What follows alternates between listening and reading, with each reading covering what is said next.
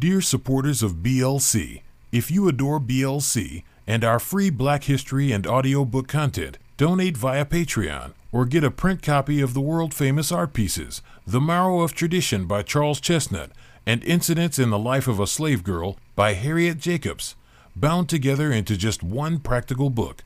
The Marrow of Tradition by Charles Chesnutt and Incidents in the Life of a Slave Girl by Harriet Jacobs, bound together into just one practical book, in the link below.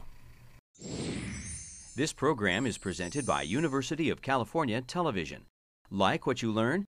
Visit our website or follow us on Facebook and Twitter to keep up with the latest UCTV programs.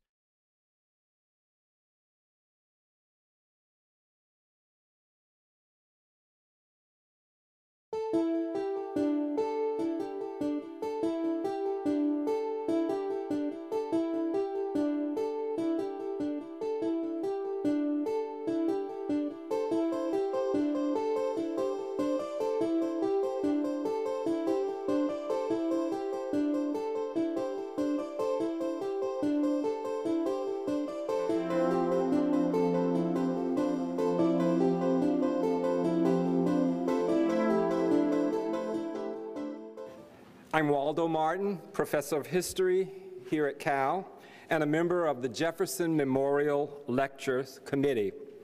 We're pleased, along with the Graduate Council, to present Professor Nell Irvin Painter, this year's speaker in the Jefferson Memorial Lecture Series. The Jefferson Memorial Lecture Series was established in 1944 through a bequest from Elizabeth Bonestell and her husband Cutler L. Bonestell. A prominent San Francisco couple, the Bonestells cared deeply for history and had hoped that the lectures would encourage students, faculty, scholars, and those in the community to study the legacy of Thomas Jefferson and to explore values inherent in American democracy.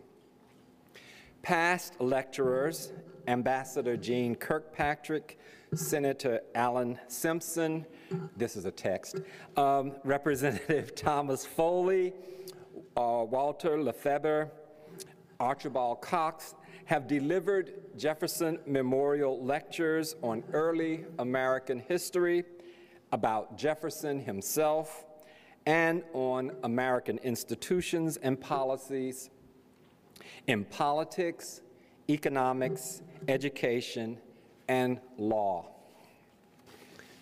Personally, I am honored and humbled to introduce Professor Painter, Edwards Professor Emerita of Princeton University. Professor Painter is one of the most important and influential historians of our time. Her list of distinguished publications, academic and scholarly awards, and honorary degrees dazzles. As a scholar and public intellectual, Professor Painter has helped transform how we think and write about 19th and 20th century U.S. history. Her wide-ranging and stimulating body of historical scholarship has ranged across African American history, Southern history, working class history, women's history, cultural history, social history, and for good measure, intellectual history. Her scholarly range is stunning. Her scholarship itself is exemplary. Because of her powerful work, we now see 19th century Black immigrants, Black working class radicals and communists, the late 19th and early 20th century, Sojourner Truth, enslaved women, and yes, white people in fresh and revealing ways. Those of us who make it a point to read her work, including her strikingly perceptive essays, articles, and reviews, delight in her historical sensibility, her erudition, her rigor, her insight, and her inviting prose. Those of us who know Nell personally marvel at the commitment to teaching and to the training of future historians and scholars. Both of these have earmarked her path-breaking career, a career that took her to the University of North Carolina at Chapel Hill and the University of Pennsylvania before Princeton. Many of her former graduate students have gone on to illustrious scholarly careers in their own right. Nell's mentorship is not only exceptional, but legendary. A genuinely cool and deeply humane person, Nell has modeled intellectual generosity, graciousness, and rigor. At critical points in the careers of many historians, like myself, Nell has provided not only verbal encouragement and sage advice, but she has also provided substantive and helpful criticism, necessary criticism.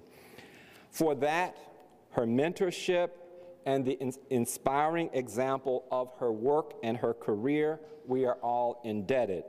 Nell Irvin Painter, as they say where I come from, a proud and brilliant black woman, pointed the way. Today, having retired from her Princeton gig, Nell Irvin Painter is reinventing herself, becoming an exciting visual artist, sporting a 2009 BFA from Rutgers and a 2011 MFA from the Rhode Island School of Design.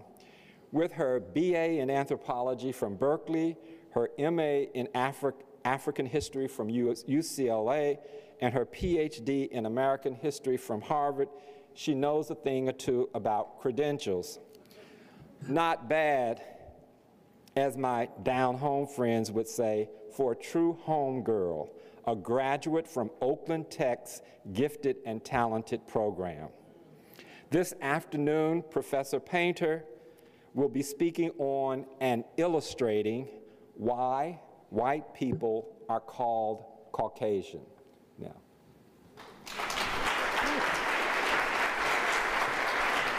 Thank you. Thanks, Waldo. That was terrific. Thank you, sir.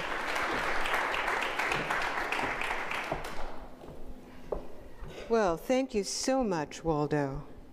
It is really lovely. It's wonderful to be back in the Bay Area. I haven't been here since last year. My father, who's now 94, who spent his career in Lewis Hall as the chief technician of chemistry, last year came to New Jersey. So we haven't been coming back as often as we did before. I want to thank the Jefferson Lecture Committee for bringing me here from Newark and for giving me the chance to talk to you and see old friends and some new friends. So this afternoon, my talk has 3 sections. One is an autobiographical section, fairly short. I want to tell you something about my process. The second part is the actual body of the lecture with the illustrations which I made especially for you. And then the last section is very brief. It has just one image, which the Georgian National Museum very kindly let me use without making me pay for permission. So the question of why are white people called Caucasian lies at the foundation of my 2010 book, The History of White People. People ask me, why did you write that book? And I said, I wanted to understand why white people are called Caucasian. I started working during the Chechenian wars of the late 20th century, and I thought, why are American white people called Chechens? And so the book came out of that. So the book took many hundreds of pages. It's a very visual book, because I wrote it while I was in art school. But it's fundamentally a history book rooted in an archive of words. Its research came out of the Princeton University Library, and I actually dedicated the book to the Princeton University Library. In the book, Jan Friedrich Blumenbach, 1752 to 1840, who plays a central role in the question I'm asking, also has nearly an entire chapter.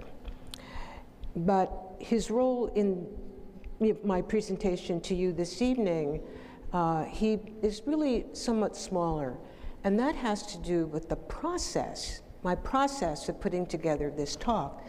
So, as Professor Martin told you, I spent 5 years in art school at Rutgers and at the Rhode Island School of Design. And there I learned to see, to really, really see. And the process of making an image, whether you make it with your hand, which I do, or you make it with your computer, which I also do, and the images that I'm going to show you this afternoon are digital images that I made in my computer. But whether you do it one way or the other, manually or digitally, you have to fill the space. That means seeing into all that space. And that process profoundly altered what I could see in what I had written, actually, and what I had already studied to write a book. So, for instance, the skulls now occupy a much more important place than before, because I looked at them and I looked for them with an artist's eye, not simply looking for words. So the artifacts that reached science, I now see as particular artifacts belonging to particular people, and that reached to science through the hands of particular people.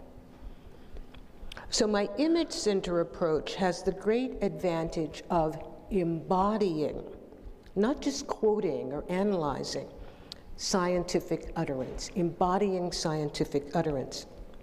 Because usually in historical writing, the people who intone scientific truth, they remain relatively unknown. Usually you can't see them, you can't see what they're wearing, you can't see how they stand, you can't see their jewelry, for instance. But in today's lecture, written and produced by an artist as well as a historian, I hope to make you see as many people in this story as possible into real people in actual places and particular circumstances. Even those whose destiny was to appear as parts of a taxonomy, as type de ceci, type de cela, as types of millions of people, really, they turn out to be particular individuals whose intimate experiences place them in the path of science. So that's my autobiographical introduction, telling you about my process and how my process influenced what I'm going to show you today. So my topic, the question, why are white people called Caucasian? It's a pretty simple question, and it's crossed a lot of people's minds. It's crossed more people's minds than have actually said it. How many of you have wondered about that? Put your hand up if you, oh, okay. How many of you have said it out loud, have actually said to somebody, why are white people called Caucasian? Oh, so many fewer. So this has come up pretty often this year. So here's a general question, why are white people called Caucasian? And here's the question for 2013. Now, where exactly is the Caucasus, or are the Caucasus? Look for the red Google marker between the Black and the Caspian Seas. That shows you the place we're looking for, or the places we're looking for. And they're right on the border between Europe and Asia. Now, anthropologists have known what Caucasians look like in terms of taxonomy, type de Caucasus, or something like that. And these images come from William Z. Ripley's Races of Europe, 1899, which was the Bible of race thinking in the early 20th century, was the Bible for the federal government in the era of closing down immigration from Southern and Eastern Europe. So those people standing behind my Brooklyn revelers, those people are or were Caucasians. Now, a word on naming. In both the popular literature and the scientific literature, the names of the people and the places slide around. So we talk about Caucasian, we talk about Circassian or Circassian, we talk about Georgian, and those terms function almost interchangeably outside of Russia. But in the historical period, that is before the 20th century, before the late 20th century, those people were synonyms of the most beautiful people in the world. And if you ask Georgians, that is from the Republic of Georgia, if you ask them now, is it true Georgians are the most beautiful people in the world? What do they say? Yes. I haven't met Circassians and I haven't met people from the Caucasus who call themselves Caucasian, so I don't know their answer. Within Russia, however, Caucasians are the subject of negative stereotype, as a young American living in Moscow explains in this snippet of a video. Well, basically, what I want to talk about is what is the deal with the Caucasians in Moscow? And I'm not like a racist person or anything, especially because I'm black. Like, how am I going to be racist in Russia about other people? But it's not even that. I mean, like, all right, let me explain. There's always a huge group of them. And it's like, they don't socialize with the Russians there. It's hard to explain. Like, I have a great Caucasian friend from, he lives in Russia. Sorry, I forgot what countries he's from, and he's probably watching this video right now, but yo, it's early in the morning, I was drinking last night, I'm sure George understands. But I have a great friend named George, you know, he's Caucasian, and he doesn't even like the average Caucasian in Russia.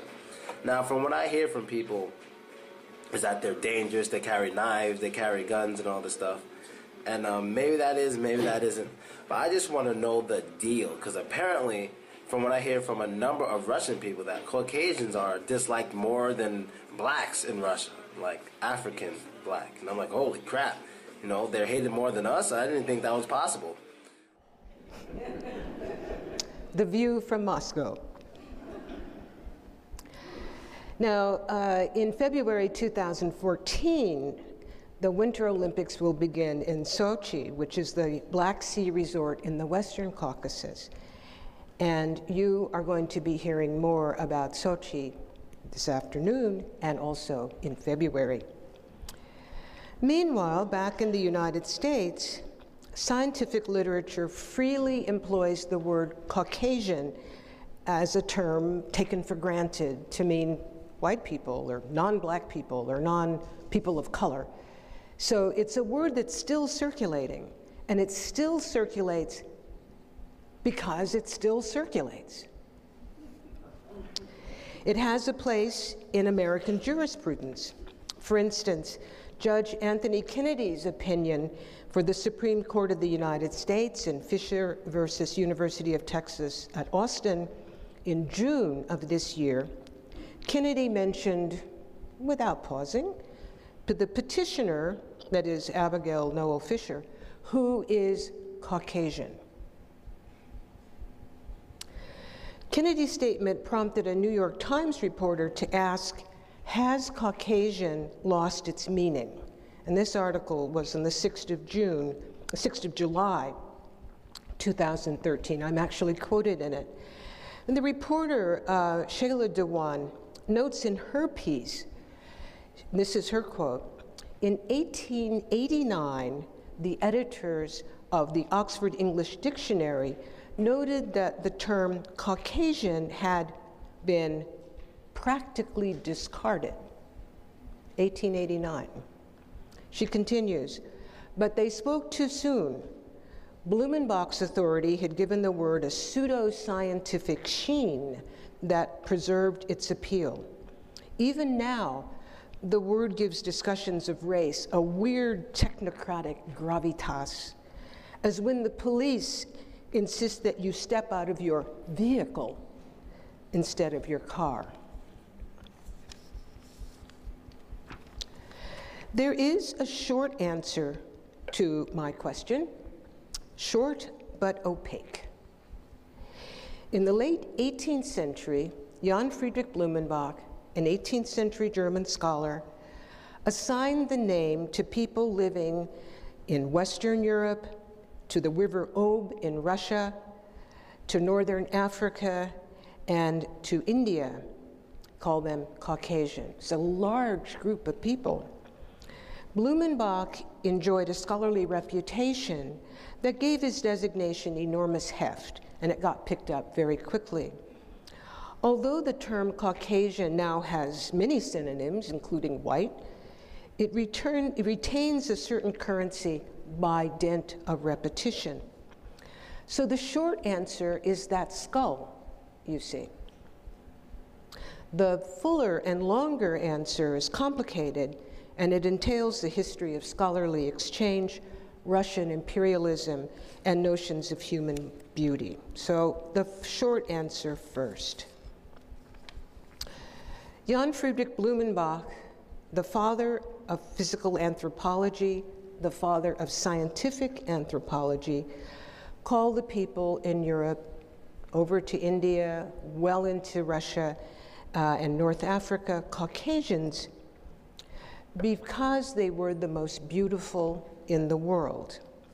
And here you have Blumenbach and the skull that inspired the designation. And Blumenbach says, also for the determination of the really most beautiful form of skull, which in my beautiful typical head of a young Georgian female, always of itself attracts every eye, however little observant. So the author of De Generis Humanae Veritate Nativa, written in Latin, Blumenbach had 82 skulls, and this made him an expert in human taxonomy. He made a five-fold designation, a taxonomy of human types. He called them varieties. And he arranged them from left to right. Now, this is not a hierarchical arrangement. Some of you may know Stephen Jay Gould's book, The Mismeasure of Man. Do you know that book? Yeah. So Gould shows a triangle with the Caucasian skull at the top. That's not the way Blumenbach laid it out. Blumenbach was a believer in the unity of mankind. He was a black bibliophile in the sense that he collected books by black authors. He really believed in the unity of mankind. So he arranged the skulls according to difference. So at the two ends were the Mongolian and the African, and he thought of them as the extremes. In the middle is the beautiful one. It's the gorgeous median. And that's the Caucasian. And then the ones beside the Caucasian are the American and the Malay, because he thought those were the intermediate races. So in short, Blumenbach's most beautiful skull, the one in the middle, gave this large group of people, which we can call white people, but it includes many others, the name Caucasian. Now, a fuller answer. We need to look at Russian imperialism and English imperialism, scholarly networks, and slavery. Slavery, which gave rise to the figure of the odalisque, that is the beautiful white slave girl, as a figure of quintessential beauty. So this is about beauty not only of skulls, but also of slave girls. But whose skulls were these? And how did they get to Blumenbach in Germany? The skull that made white people Caucasian was a gift of Georg von Asch, 1729 to 1807, a Russian of German background who had studied at Blumenbach's Göttingen University. And Asch was considered one of the great fathers of the Göttingen Library and all their collections. So one of the 5 skulls embodying Blumenbach's human varieties, of those 5 skulls, 2 of them came from Asch. Asch also sent skulls and books and all sorts of things. So here we have Asch giving the skull to Göttingen. Now, Asch gave lots of skulls to Blumenbach. Of the 82, something like 20 or 25 came from Asch. Who was this man? He had some nice clothes. That's one thing we know. He was a medical doctor who served in Catherine the Great's armies when Catherine the Great was launched on imperialism at the expense of the Ottoman Empire and others as well. She was a Russian of German background, as many of the aristocratic Russians were, and Asch served her imperial designs. In the 1780s and 1790s, Catherine was taking over the Caucasus. She began with Georgia as a protectorate of Russia in 1783. And remember, the beautiful skull was from Georgia. The Russian conquest of the Caucasus took a century and entailed ethnic cleansing and genocide. And to this day, every time Russian power falters, Caucasians make a break for independence. So, 2 of Blumenbach's 5 skulls from Asch. 2 of Blumenbach's 5 skulls came from a wealthy and influential, ultimately knighted English naturalist named Joseph Banks, 1743 to 1820. Banks had taken part in Captain Cook's first voyage to the South Seas in the 1760s, early 70s. And actually, for California, you know, you probably all think that eucalyptus are native to California, right? Where do they come from?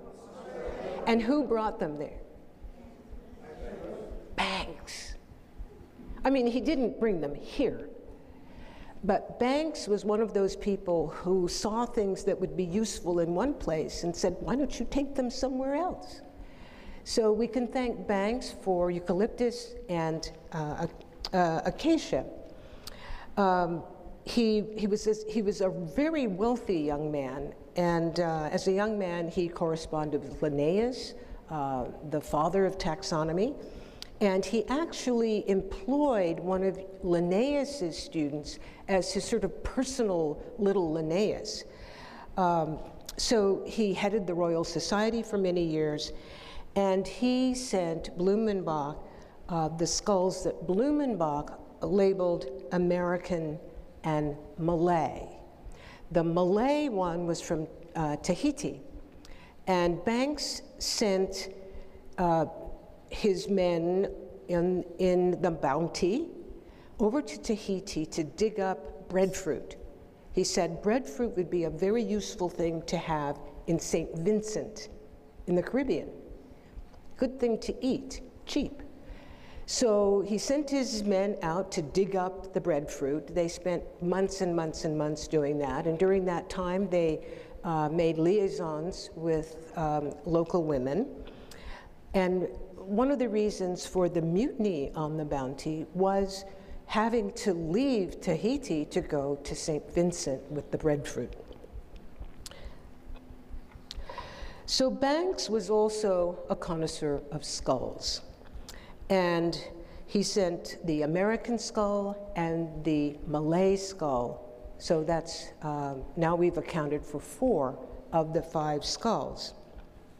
The 5th skull, which was labeled Ethiopian, came from a professor at the University of Utrecht in the Netherlands, and I have not been able to identify him beyond the name that Blumenbach gave and spelled it Stef Jo van Geuns. Can't find him. But we know that the skull is female and that he called it Ethiopian. Blumenbach did not provide the names of 4 of his 5 skulls.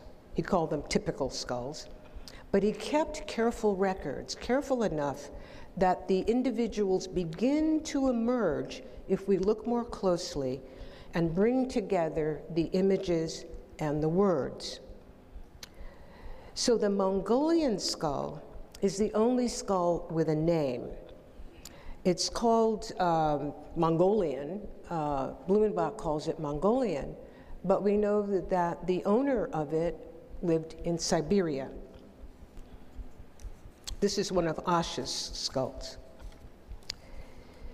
The Ethiopian, we know, was the common law wife of a man who brought her from West Africa, from Africa to the Netherlands, and considering the traffic, probably she was from Ghana, what we now call Ghana, and we know that she died in Amsterdam in her 28th year. The American lived in the Caribbean island of St. Vincent, and this is the St. Vincent where Banks had close friends, including the head of the Royal Garden. So we know that the Carib chief's bones were dug up for Banks and then sent to Blumenbach.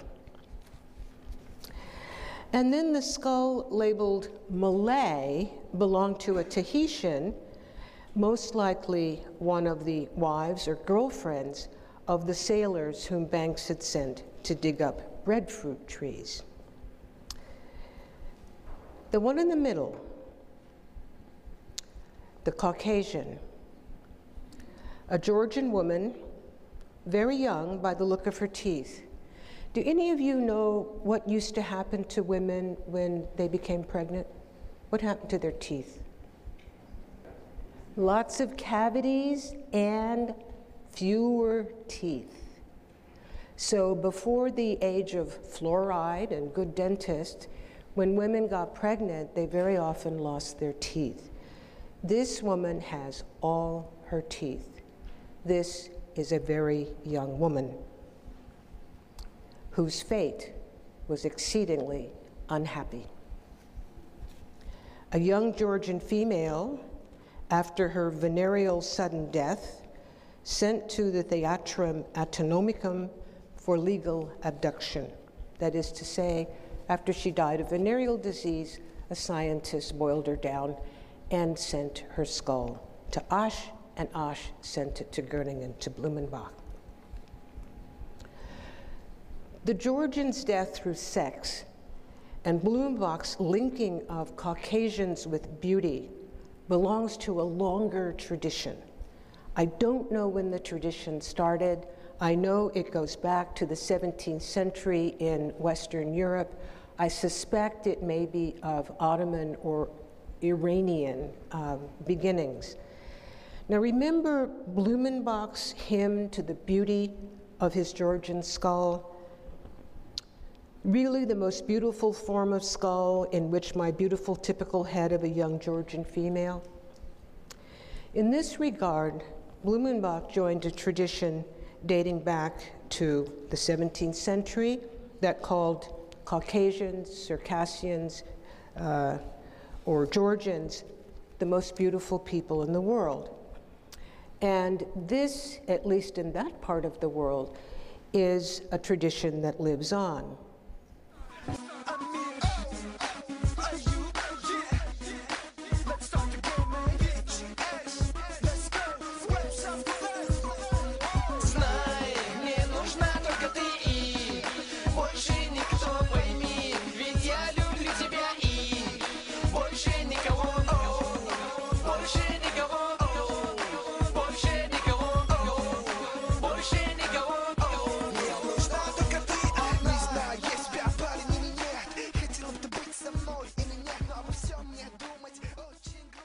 Nice looking people, huh?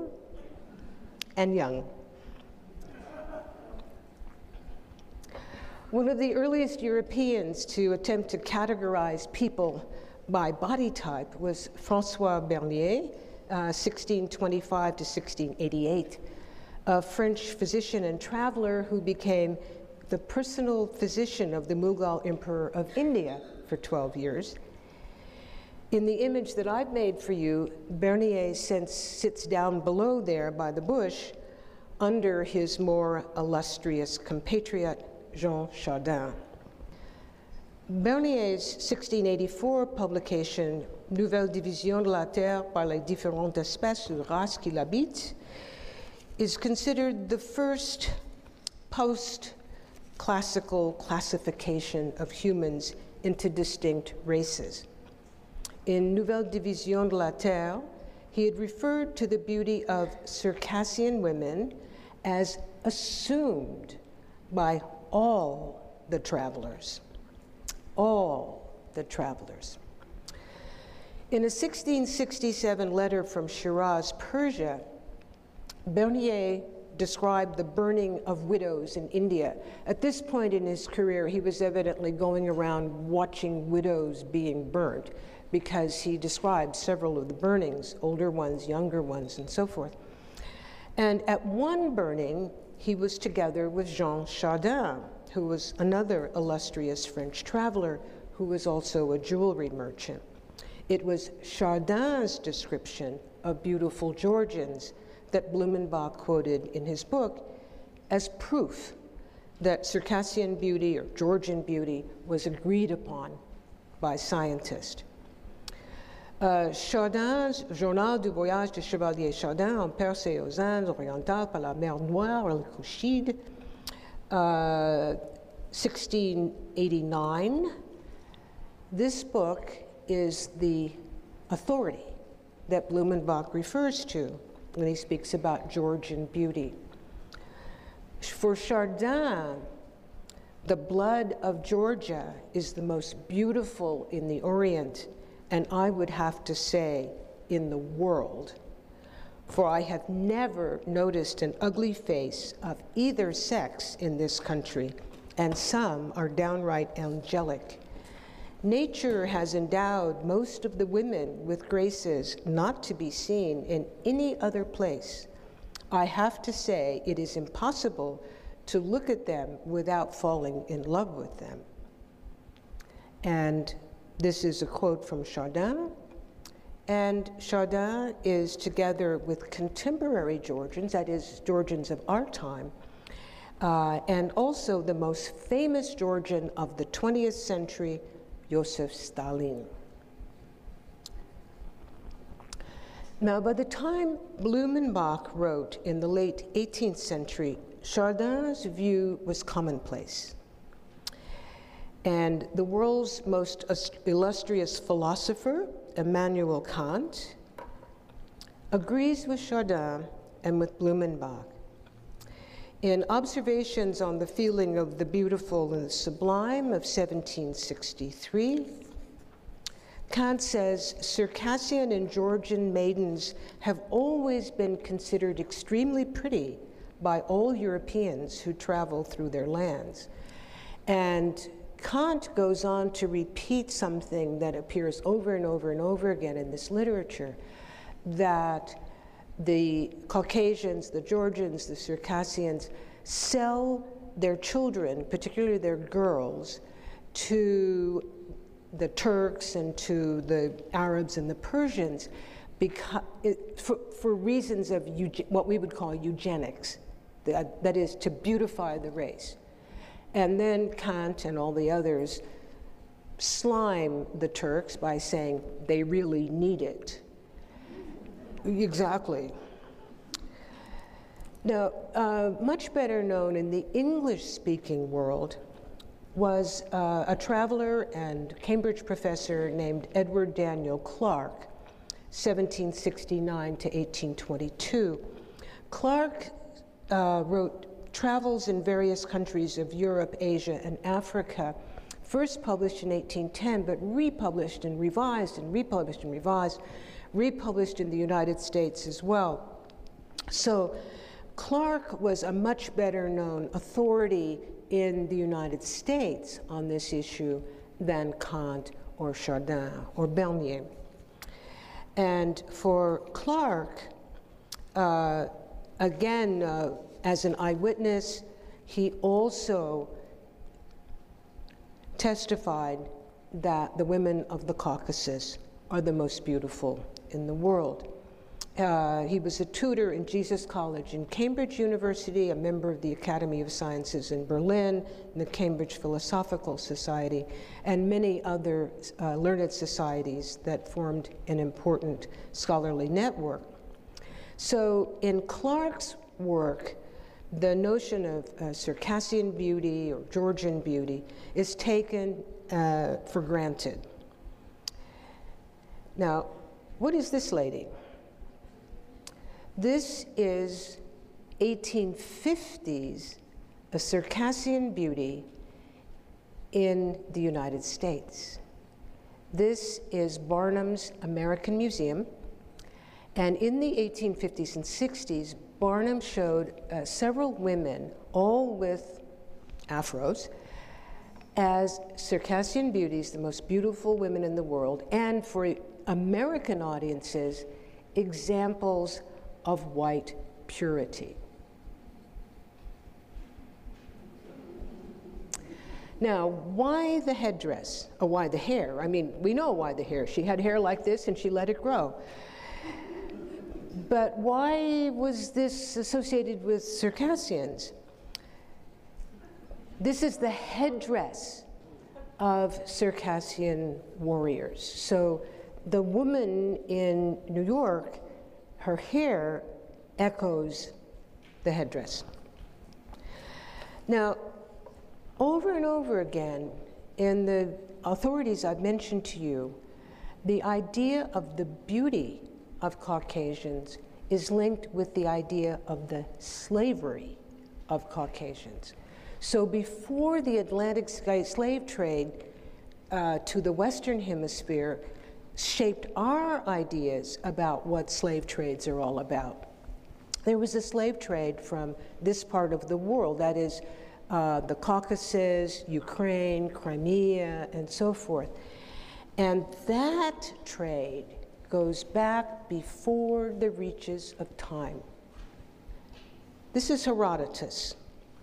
Herodotus, writing in the 5th century BC, writing about the enumeration of taxes and tributes paid to the Persian kingdom, collected from the lands that it controlled and the lands even far away in the distance.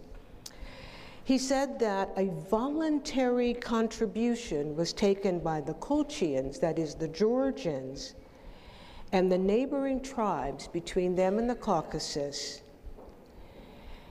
And it consisted of, and still consists of, that is in the 5th century BC, every 4th year, 100 boys and 100 girls. This was before Herodotus could even see the beginnings of it. I should add, Herodotus also mentioned a tribute from the southernmost part of the edges of the Persian world, and that was for people called Ethiopians, and what they owed was gold and ivory. People were not mentioned.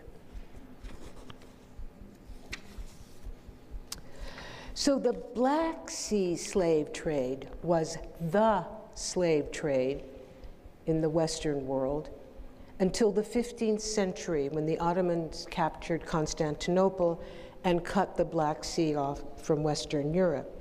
At that point, 15th century, the Atlantic slave trade becomes the Western slave trade. So let's go back to Jean Chardin for a moment. His famous words of 1689 actually described a familiar experience in the Black Sea in the 1660s.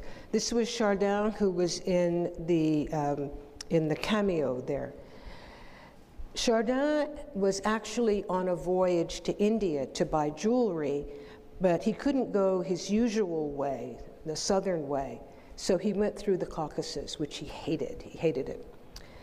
But in the Black Sea area, he describes a situation where he was on a boat with captives, with slaves.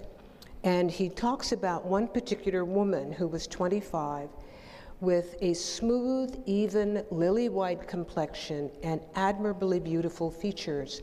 I have never before seen such beautifully rounded breasts.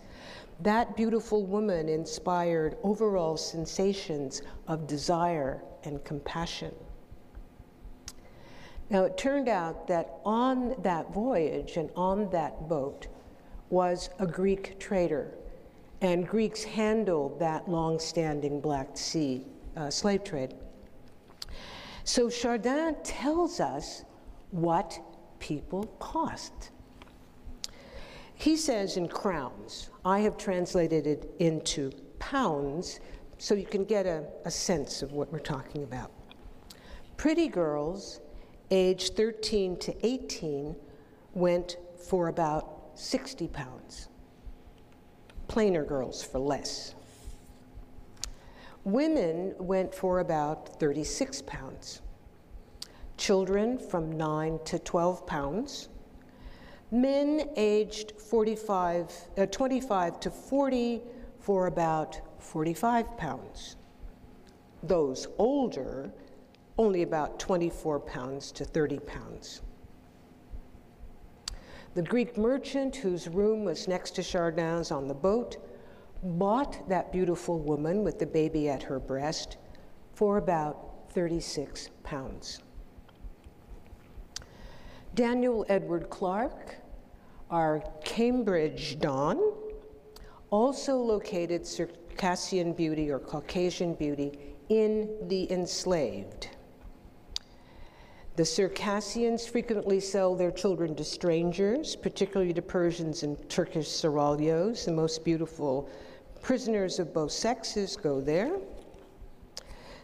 He speaks of one particular Circassian female who was 14, who was conscious of her great beauty, who feared her parents would sell her according to the custom of the country. How much? The women selling generally from 25 to 30 rubles apiece, somewhat less than the price of a horse. The beautiful young slave girl became a figure, and she had a name, Odalisque. She combines the powerful notions of beauty, sex, and slavery. In American and European art, in the 19th century particularly, she looks like the white girl next door, but she is a slave, so you can do with her as you will.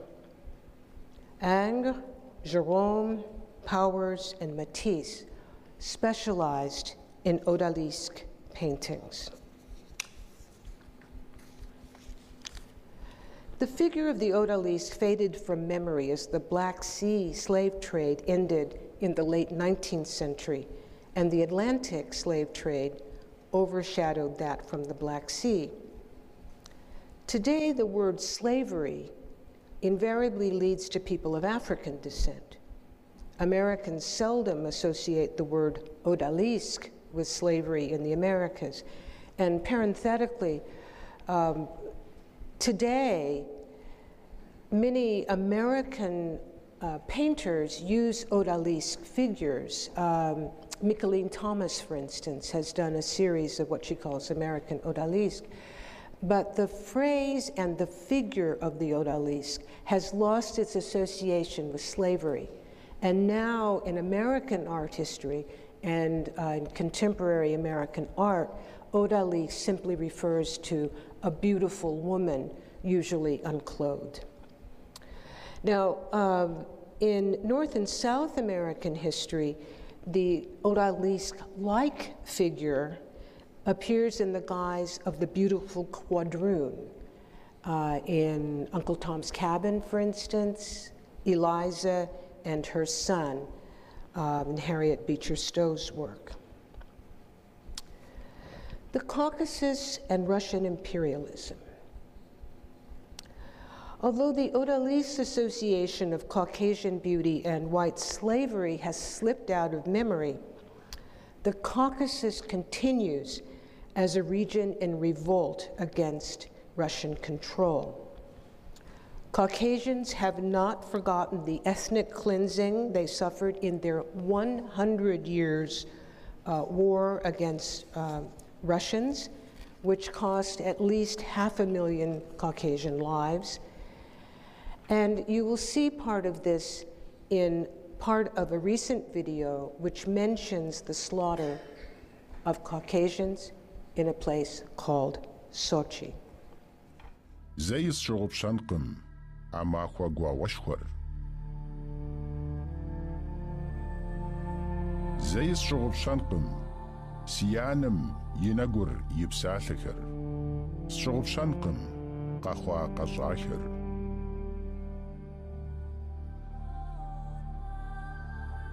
سيانم قيجحت سي أربدو إغت وجيات دياوج يتو قاقواو حاد زقانم خدو ورسدزم قزافاغوام دخادزات سيانر نخبو زبلجرت يفجا بلانخرة باو بابشو قزافو سري سيشنت. Whenever Russian power has seemed threatened, the Caucasian borderland has pulled away. After the Second World War, Joseph Stalin exiled millions of Circassians to Dagestan and Kazakhstan, places that came up in the story of the Boston bombers last spring.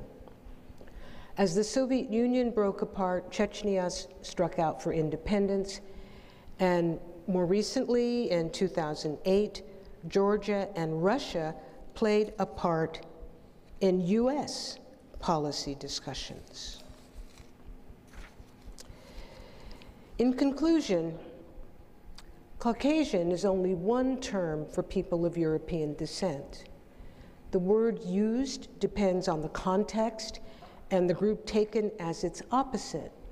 Who is speaking, to whom, when, where, and for what purpose? The use value of Caucasian depends on its use, not on any basis in biological fact. The term Caucasian for white people grows from three main roots. One root lies in the history of imperialism, especially the Russian campaigns of Catherine the Great and her army, and the German-trained medical doctor, Georg von Asch, who sent so many specimens to Blumenbach. British imperialism also played its part in the person of Joseph Banks. One root lies in notions of beauty, Caucasians as the most beautiful people in the world.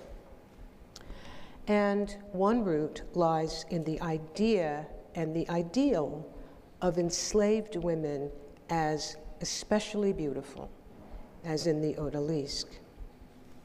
Yes, the term Caucasian for people of European descent is not only outmoded, it has always been contingent. It didn't work in pre-Holocaust Europe, where divisions were drawn between Gentiles and Jews were racialized even though they were of European descent. It didn't work in societies like the Balkans, where religion divided people. So you can use it if you want, but understand that it's only as scientific as its use. When researchers start using Caucasian to mean white Americans, the term will no longer be recognized. Now, a coda.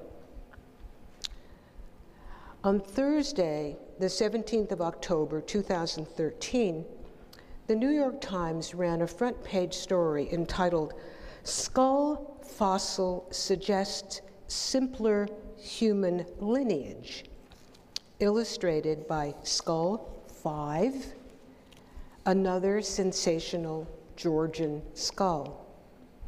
Dmanisi, Georgia, the skull was 1.8 million years old. This skull was found along with 4 others, a group find unusual in archaeology. Usually skulls are found alone, leading anthropologists to classify each different one as a different species.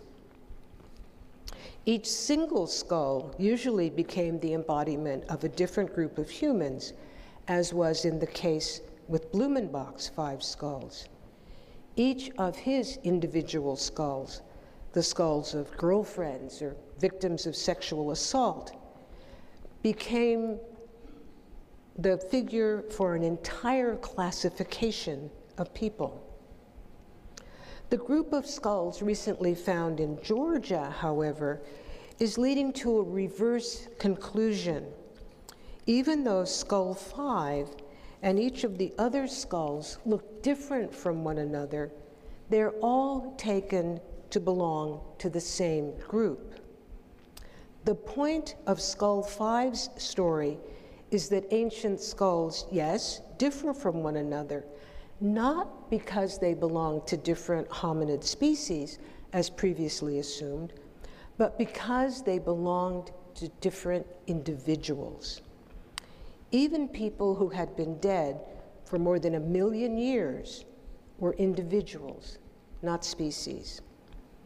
So here we come full circle from Blumenbach's 18th century skulls, notably his beautiful female skull from Georgia. Blumenbach's skulls had belonged to individuals, but he classified them as racial types. In October 2013, anthropologists finally realized that each individual is singular, that each skull's owner has its own life history. Thank you.